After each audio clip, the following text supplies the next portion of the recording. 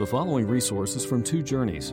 Two Journeys exists to help Christians make progress in the two journeys of the Christian life, the internal journey of sanctification and the external journey of gospel advancement. We do this by exporting biblical teaching for the good of Christ's church and for the glory of God. Please visit twojourneys.org for more resources. We are looking this morning at Psalm 8, one of the most majestic psalms in all the Psalter. Key moment in American educational history came when Charles Eliot, then president of Harvard University, was deciding how he would dedicate the Emerson Building of Philosophy at Harvard. And he needed a suitable inscription to put on the facade over the main entrance. Professor William James suggested a quote from Protagoras, a Greek philosopher, 490 to 420 BC was his life. And the quote was, "Man is the measure of all things." Put that right over the entrance to the Harvard Building of Philosophy. Man is the measure of all things. The full quote is, "Man is the measure of all things, of the things that are, how they are, and of the things that are not, how they are not." Well, what do you think of that quote? I agree. But Eliot shocked the crowd at the unveiling. I think they thought that William James's suggestion would carry the day, but at the unveiling, he shocked everyone by going 500 years before Protagoras to the words of a Jewish shepherd boy named David, whom God exalted to be king. And it says, "What is man that thou art mindful of him?" Aren't you glad that that's what the Harvard students look at every time they go in the building of human philosophy there at Harvard? What is man that thou art mindful of him? Truly, this question has followed humanity throughout all of its history. How are we to study the topic of the doctrine of man? 20th century exposed man at his best and at his worst. Technological achievements that stagger the imagination and then were used for the destruction of millions of people. Moral failures and atrocities that sear the conscience, and acts of great personal courage and valor that stimulate and inspire. That was the 20th century. And through it, the question, what is man, and the doctrine of man, how are we going to understand what we are? Science weighs in with the study of man called anthropology, and given some help from Darwin's theories of evolution, says that man is nothing more than an animal. We're here to enjoy ourselves and procreate and die. Get out of the way for the next generation. That's what we're here for. This has greatly affected our worldview on all issues, as you can well imagine. If we are just an animal, we're going to behave like an animal, and we've seen that. But John Calvin, in his opening lines to the Institutes of the Christian Religion, written in 1535 when he was just 27 years old and living in hiding in Basel, wrote one of the greatest statements in the history of theology. This is what he said.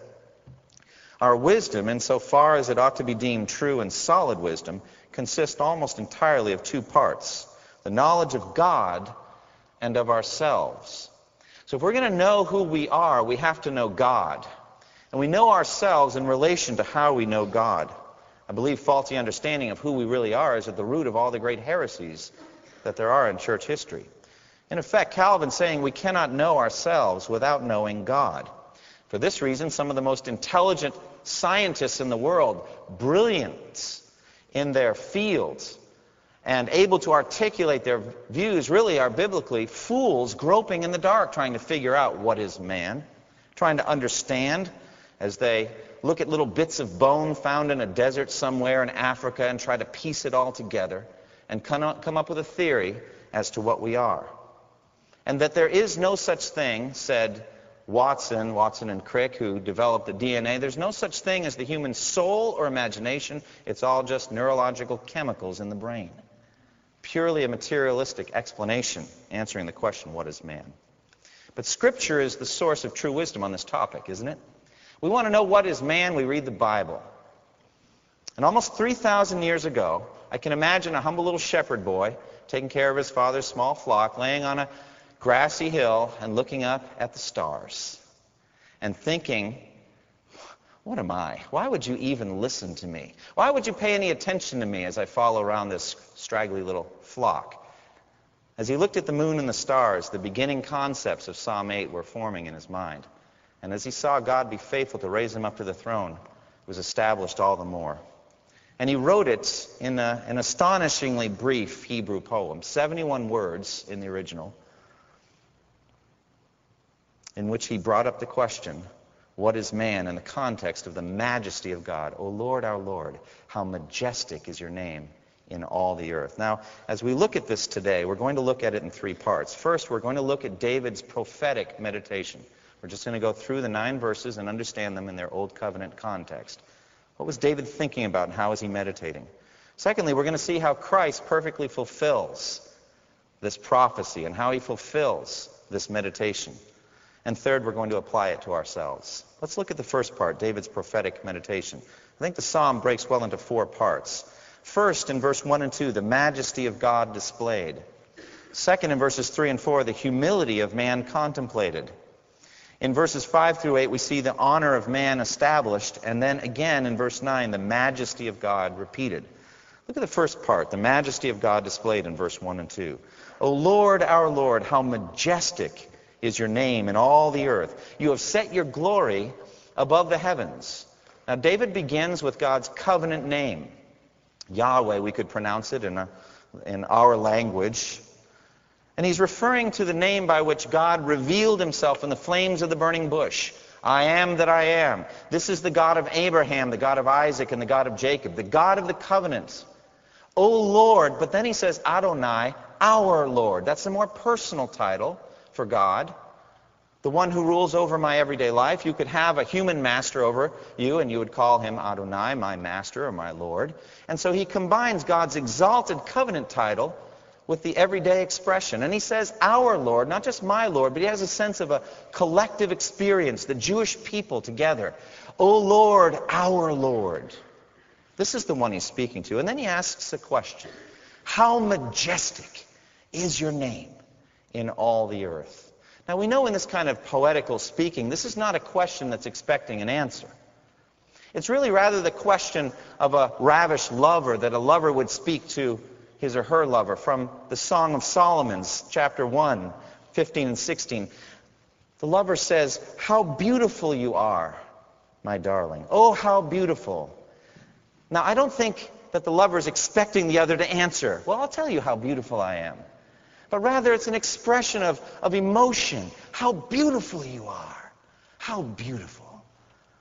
How handsome you are, my lover. Oh, how handsome. It's an expression of worship, an expression of love, as David says it here in Psalm 8. How majestic is your name in all the earth. Just like the psalmist in Psalm 104:24, which we looked at 2 weeks ago. How many are your works, O Lord? In wisdom you made them all. Not expecting an answer, just marveling over the wonders of the name of God.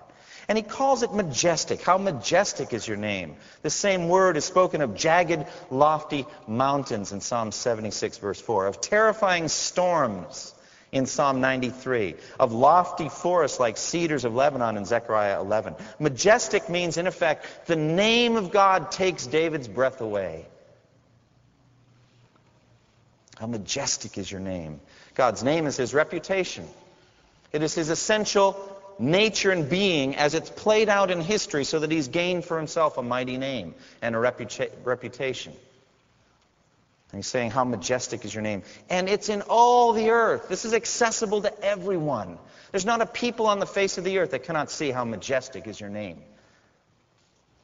And why is that? Well, because God's glory is, as it were, hung out for all to see. You have set your glory above the heavens, it says. Now, there are 2 ways to consider this. One is just that God has woven his glory into the heavens. Like it says in Psalm 19, it says, the heavens declare the glory of God, and the skies proclaim the work of his hands. And so we can see God's glory just woven into the heavens.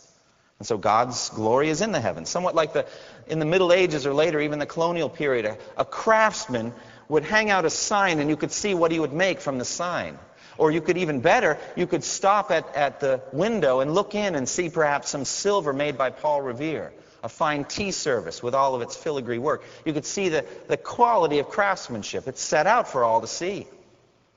And if you have the money to hire such a craftsman, he'll make one for you as well. He's set out the glory of his handiwork, and God has done the same in his creation. But that's not actually what it says. In the Hebrew it says, you have set your glory above the heavens. In effect, the heavens are just a dim reflection of the true glory of God. As immense as the heavens are, as glorious and majestic, God's personal glory is actually far greater than these. For God fills heaven and earth and then some. If you were filled with the Spirit, and you could somehow, by some power, move through the universe, you would not feel any waxing and waning of the presence of God. He is everywhere all at once, glorious, and then some. For if you could somehow go to the edge of the universe, God wouldn't run out there, because nothing can contain God. His glory is above the heavens. Yeah, the heavens don't contain God. God contains the heavens. And so in Isaiah 40, verse 12, it says, who has measured the waters in the hollow of his hand, or with the breadth of his hand marked off the heavens? Now, we can't measure the cosmos. They think it's between 10 and 20 billion light years across. But I can tell you from a scientific point of view, that's based on so many assumptions that cannot be proven, that we really have no idea how large the cosmos is. God says, well, I can tell you how large it is in my handbreadth, if you'd like to know. He hasn't told us the number, but he has measured off the heavens in the handbreadth of God. This is the God of glory, and he has set his glory above the heavens. And then in verse 2, it says that glory is declared by the weakest, most insignificant human beings. From the lips of children and infants, you have ordained praise because of your enemies to silence the foe and the avenger. We human beings were created for praise. Not that we would be praised, but rather that we would praise our Creator. That our hearts and our minds, our imaginations would just be filled with the glory of God. And that we would just overflow in praise and worship. And from the lips of infants, from the very beginning of life, God has ordained praise. We were created to know God's glory and then to put it into words and talk about it. That's our special job. The wind and the rain and the oceans and the sticks and rocks display God's glory in a mute way. But we observe it and we talk about it, we proclaim it. So also the animals, the fish, the porpoises, the flamingos, they display the glory of God, but they cannot know it. That's our job. From the lips of children and infants, God ordained praise. Children and infants especially set aside for this. Gurgling sounds of an infant satisfied, nursing at his mother's breast. Oh, this is great praise for God, as that infant's getting ready for a far greater praise later on. Interestingly, the word here is literally that God has ordained strength. The Hebrew word is oz. God has ordained strength from weakness. This is a deep theological principle, isn't it? God gets his greatest glory when we are our weakest and humblest. When we are lowly like an infant, we proclaim praise. Now, it's a tragedy of this present physical universe that God has enemies because of the foe and the avenger. In his physical world, there is such, the foe and the avenger. But God is going to bring down the foe and the avenger with the weak infant. Isn't that fantastic? Through the lips of children and infant, he has ordained the final day of the foe and the avenger. Because when we are weak, then we are strong. And the grace of God is displayed in the strength of those that will make themselves like little children. We'll come back to that later. I'm going to go over in a new covenant quickly if I don't keep on track here. But God has ordained strength and praise from the lips of infants. Well, having gone from that, then, he contemplates the humility of man in verses 3 and 4. When I consider your heavens, the work of your fingers, the moon and the stars which you have set in place, what is man that you are mindful of him, the Son of Man, that you care for him? I find that meditation brings humiliation if you meditate the right way. If you feel you're getting too lofty in your own estimation, meditate on the proper things and you'll be brought down. You know why you should do this? Because God opposes the proud, but gives grace to the humble. And so meditation brings humiliation. In our natural selves, we're very lofty. We want to rise up like the Tower of Babel. We want to go up to the heavens, but you know, we can't reach them. They humble us. And so it is good for us to have this kind of humbling meditation. When I consider your heavens. It's a meditation on the immensity of space. It makes you humble. For David, this is a sweet form of death. The death of his pride, the death of his arrogance. He's made very small in his own eyes, and that's a good thing. He actively is seeking out this kind of meditation. I want to become small tonight, God. Make me small. And so he's meditating to that end.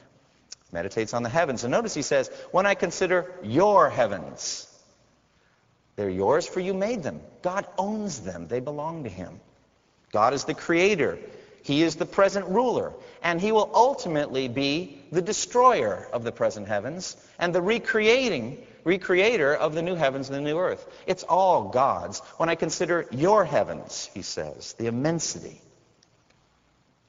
And then he says, the moon and the stars, which you have set in place. There are two great realms of the physical creation, Genesis 1:1. In the beginning, God created the heavens and the earth.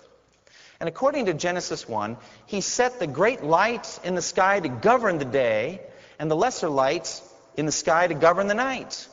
He has not put us over the heavens. Have you noticed that? It's the sun and the moon that rule up there.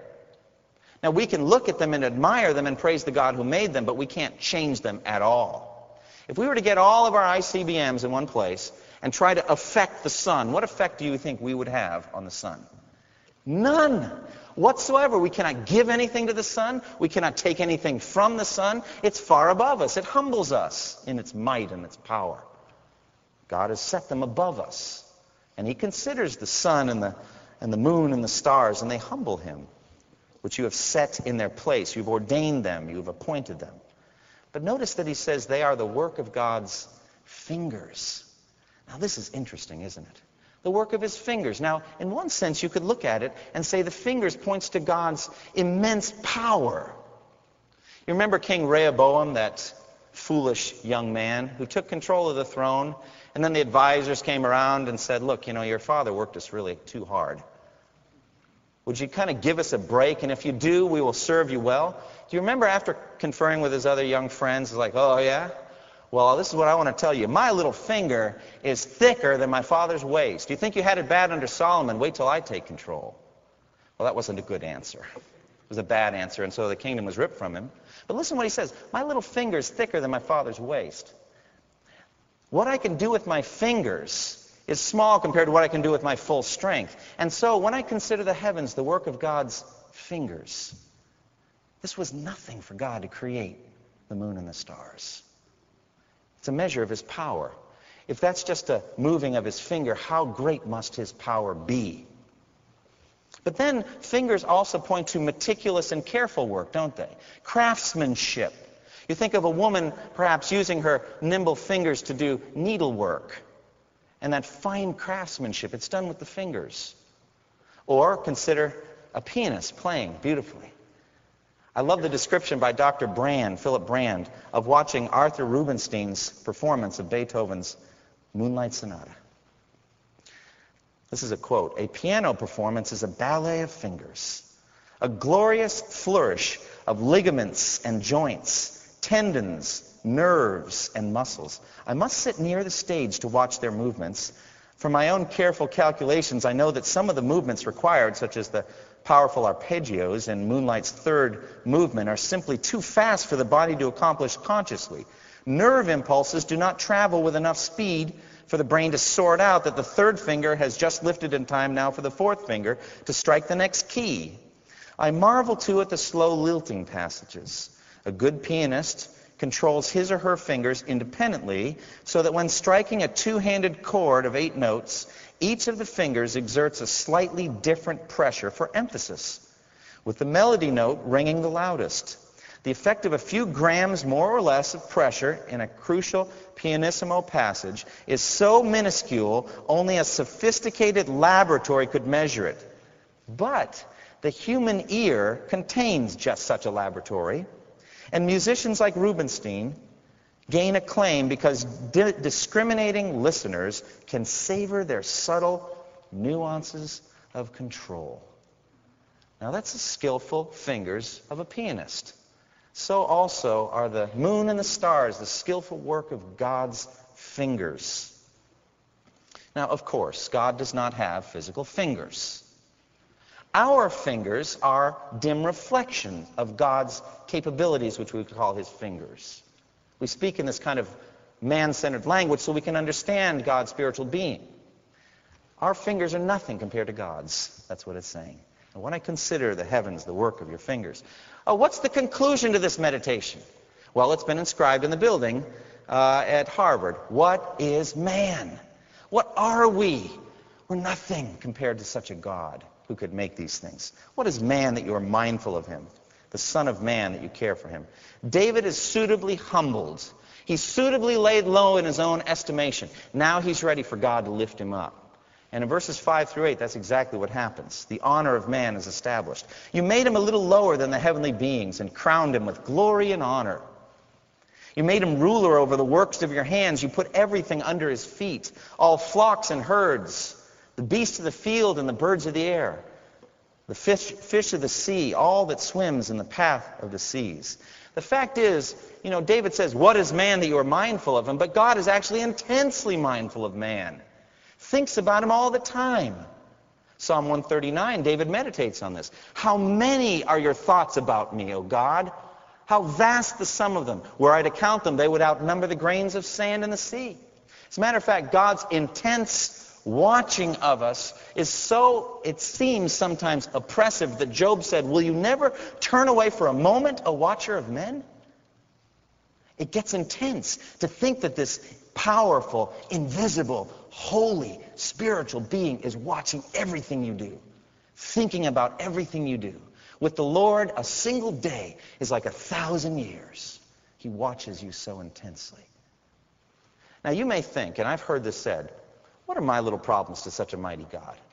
God can't be spinning the planets up there and still caring for my life. And that sounds so humble, doesn't it? But do you realize how much you've limited God, as though he couldn't do both? You know the Chinese juggling troupe where there's that guy that's spinning the plates and sticks them up on the post and he gets out to like 30 plates and he's running around like a maniac trying to spin the plates and he can do it. It's an incredible thing, but I think 30 is about his limit. I mean, they started to fall toward the end as he fatigued. And in a way, the person's saying that's kind of what God's like.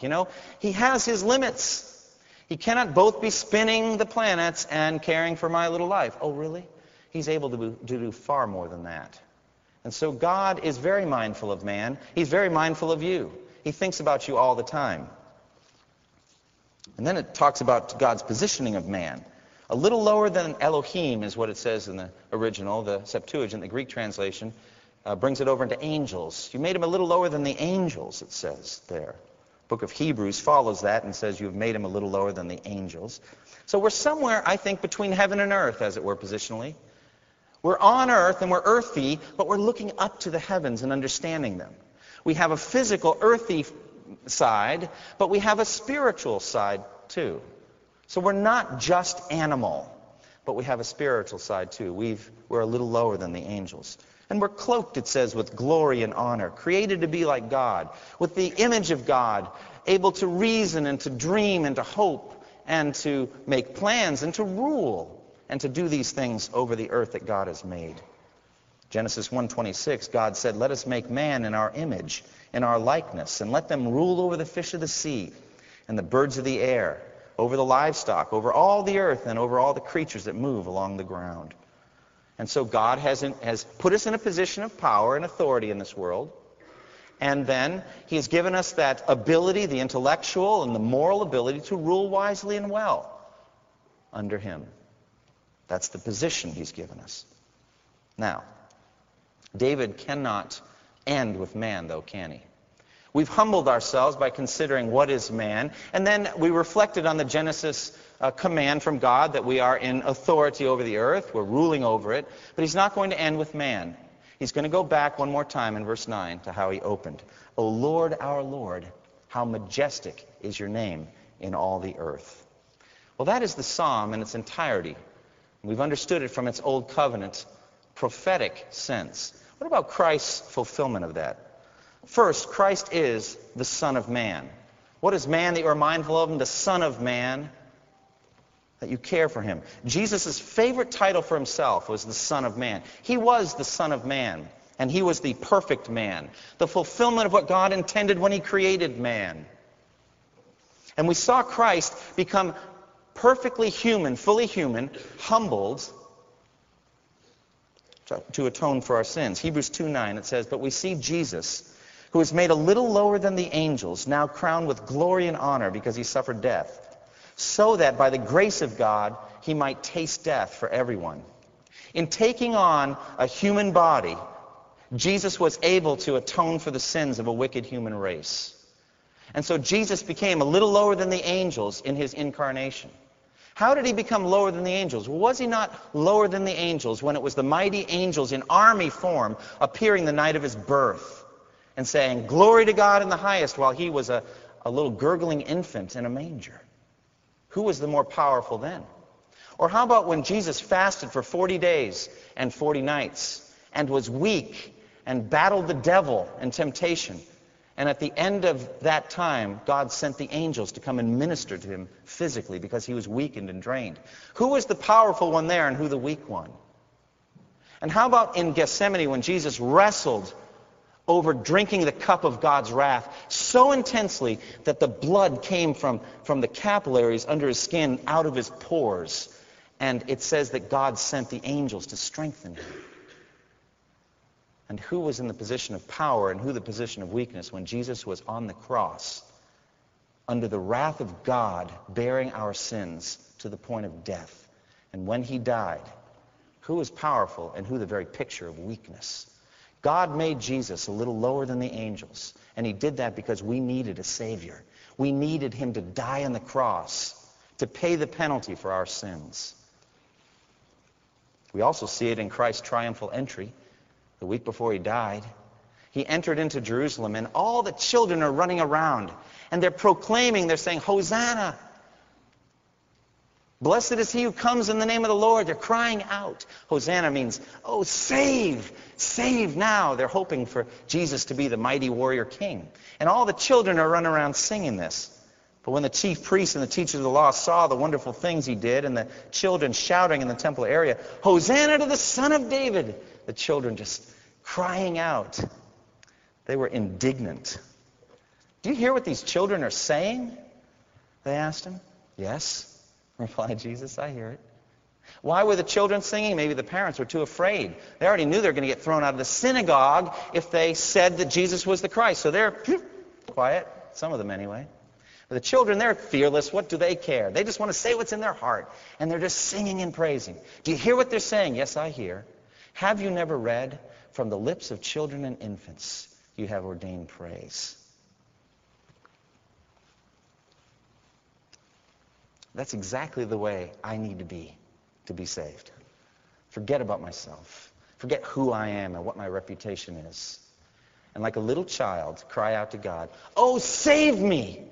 I'm a wretched sinner. Save me from who I am." Forget dignity. Be like a child. Jesus said in Matthew 18:3, "I tell you, unless you're converted and become like little children, you will never enter the kingdom of heaven." That's strength for you. Know that you're weak and know that you need a Savior. And cry out to him, "Oh, save." And we see also Christ's humility. He made himself nothing, even to the point of death. In this psalm, Psalm 8, we see the standard pattern. Humble yourself, and God will raise you up. And so those of you who have been studying in Philippians, you know how perfectly Jesus fulfills that pattern. He who, being in very nature God, did not consider equality with God something to be grasped, but made himself, what? Nothing. Taking the very nature of a servant, being made in human likeness. Have you ever noticed that before? Very nature of a servant equals made in human likeness. We're made to serve. We're servants. That's what it is. He took on what it meant to be a servant. And being found in appearance as a man, he humbled himself further, even to the point of death, even death on a cross. Because Jesus did this, God exalted him to the highest place and gave him the name that is above every name. That at the name of Jesus, all of us will someday bow before him and confess that Jesus Christ is Lord to the glory of God the Father. Do you see the same rhythm in Jesus' life? You see, he who humbles himself low will be exalted. Jesus did that perfectly Therefore, he was exalted to the highest place. And by faith, we can see his present glory. We're told in Scripture again and again, Jesus is seated at the right hand of God. He's up there. He's in the position of power. He's exalted way up into the heavenly realms at the right hand of God the Father. But we don't see that, and actually we see a great deal of contrary evidence, right? Most of our neighbors, co-workers, many of our relatives, the nation seem in upheaval.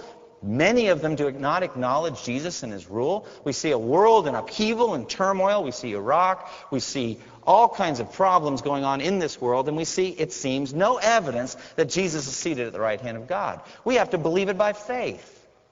But we have a promise that someday he will actively, openly rule over a perfected heaven and earth. He will be there, we will see him, and he will be ruling over it all. And then Psalm 8 will be perfectly fulfilled. He will be ruling over the new creation and the heavens too. And the two will become one. It says in Hebrews 1, 10 through 12. He also says, in the beginning, O Lord, you laid the foundations of the earth, and the heavens are the work of your hands. They will perish, but you remain. They will all wear out like a garment. You will roll them up like a robe, like a garment. They will perish, but you remain the same, and your years will never end. And then in Ephesians 1, 19 through 23, it says this. That power is like the working of his mighty strength, which he exerted in Christ when he raised him from the dead and seated him at his right hand in the heavenly realms, far above all rule and authority, power and dominion, and every title that can be given. Not only in the present age, listen, but also in the one to come. And God placed all things under his feet and appointed him to be head over everything for the church, which is his body, the fullness of him who fills everything in every way. Someday, brothers and sisters in Christ, you will see Jesus fully exalted, not just over the earth as Son of Man, but over heaven and earth as Son of God as well. Now, what application can we take from Psalm 8? First, just worship. I've been looking forward all week to preaching this sermon. It's just worship to stand here and talk about this. And you know, you can do this yourself. Not preaching up here on Sunday morning. You'd probably have to talk to me first, and I'd have to hear from the Lord. But you can meditate and work over the psalm and think about it and exalt God's glory. And humble yourself under it that he may lift you up in due time. Worship the Lord. Secondly, salvation. You know, I'm talking to you as though you are brothers and sisters in Christ. But many of you here today may not be believers in Christ, have never trusted in him as your Lord and Savior. In order for you to be saved, you have to become like the little child that said, "Save now," as Jesus rode by. You have to be willing to see that your sins condemn you, and that you can't stand in front of such a mighty God whose fingers made the stars and who knows everything you've ever said and done. You can't stand in front of him on Judgment Day without Jesus' atoning sacrifice. You can't stand alone. And so let today be for you the day of salvation. Trust in him. Don't walk out of this place without having trusted in Christ. Trust in him now. Say, "Oh, save," to Jesus. Thirdly, sanctification. How are you going to grow in holiness? Once you've come to faith in Christ, can I just say that you would just learn to say, "What is man that you're mindful of him?" Humble yourself. Make little of yourself. Realize that were it not for God making much of you, there's nothing much to make of. Be sanctified by humility. Understand that apart from God's saving work in us, we're worms and we're heading back into the dust. But with his saving work in us, someday we'll be as glorious as God himself, with a glory that's not our own, but that is his. And so delight in weaknesses. 2 Corinthians 12:10 says, "That is why for Christ's sake I delight in weaknesses and insults and hardships and persecutions and difficulties, for when I am weak, then I am strong." Fourth, stewardship. It says, "You have made him ruler." We must own up to our responsibilities. We are put in a position over this world. We are to care about the physical creation. That's not just for political, liberal, left-wing types and all that. It's for us. We are Christians. This is our world. This is our Father's world. We are to be stewards of it. We know that someday God will roll it up like a garment and change it, but we are still stewards. Missions. Submit to God's worldwide plan. the majesty of his name in all the earth through Christ. God intends that the glory of his name be proclaimed by people like you and me. Nobody's going to get saved by looking at the stars and the moon. Nobody. They may feel small, but they're not going to get saved that way. They get saved when they hear the gospel of Jesus Christ proclaimed verbally to them, combined with the inner working of the Holy Spirit. Finally, 6, feed your hope by meditating daily on the glory that is yet to come. I love to think about this. I love to say it. If you're a Christian, most of your best stuff is yet to come. Most of it. Isn't that wonderful? Set your hope fully on the grace to be given you when Jesus Christ appears. Thank you for listening to this resource from twojourneys.org. Feel free to use and share this content to spread the knowledge of God and build his kingdom. Only we ask that you do so for non-commercial purposes and in accordance with the copyright policy found at twojourneys.org. Two Journeys exists to help Christians make progress in the two journeys of the Christian life, the internal journey of sanctification and the external journey of gospel advancement. We do this by exporting biblical teaching for the good of Christ's church and for the glory of God.